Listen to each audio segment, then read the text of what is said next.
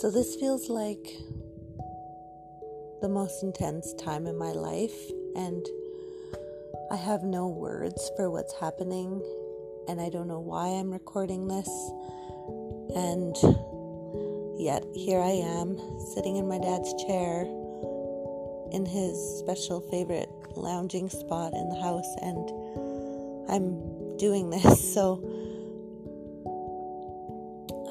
it's been a really long day. I don't even know how to categorize time.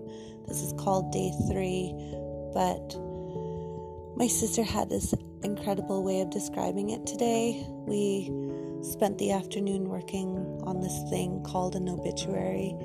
It's such a weird concept to me that I sat down and wrote it, and I don't even know what the word obituary, where that word comes from. I don't know how the tradition started, and I was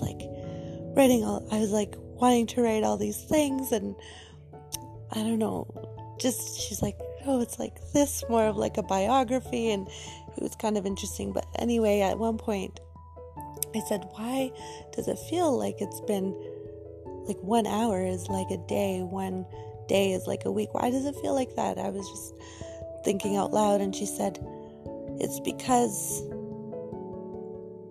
it's like putting so much mileage on our soul to lose a parent, to lose a dad, or I think this applies to anybody that we really love.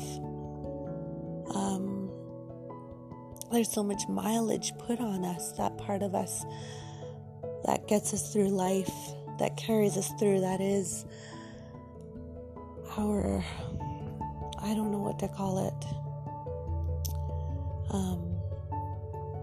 So it's been a long day, and tomorrow I am going to wake up and get ready to do something that I really don't want to do. I have some roses ready and other things, and rose water, and I'm going to be washing his body and getting it dressed, and I'm going to get somebody from the funeral home to help me, because I've never done that, and it feels right. So it feels really good to be able to do that. Good. I don't even know what adjectives to use. That's not the right adjective. I don't even know how to put things into words right now.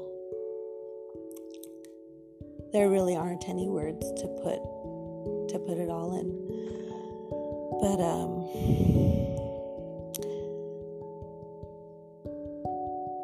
it's really hard saying goodbye to somebody whose light in their eyes you're really going to miss, knowing you're not going to be able to see that light again and that body that you can't hug again.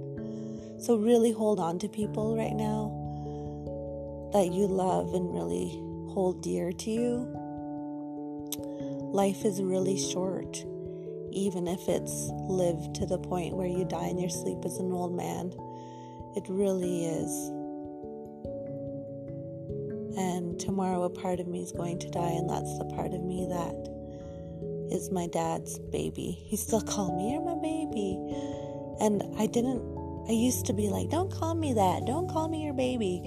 But in the last bunch of years, I've recognized just the fragility of life and let him call me that. But tomorrow, that part of me that's his baby is gonna have to let go too, because I'll never hear him say that again.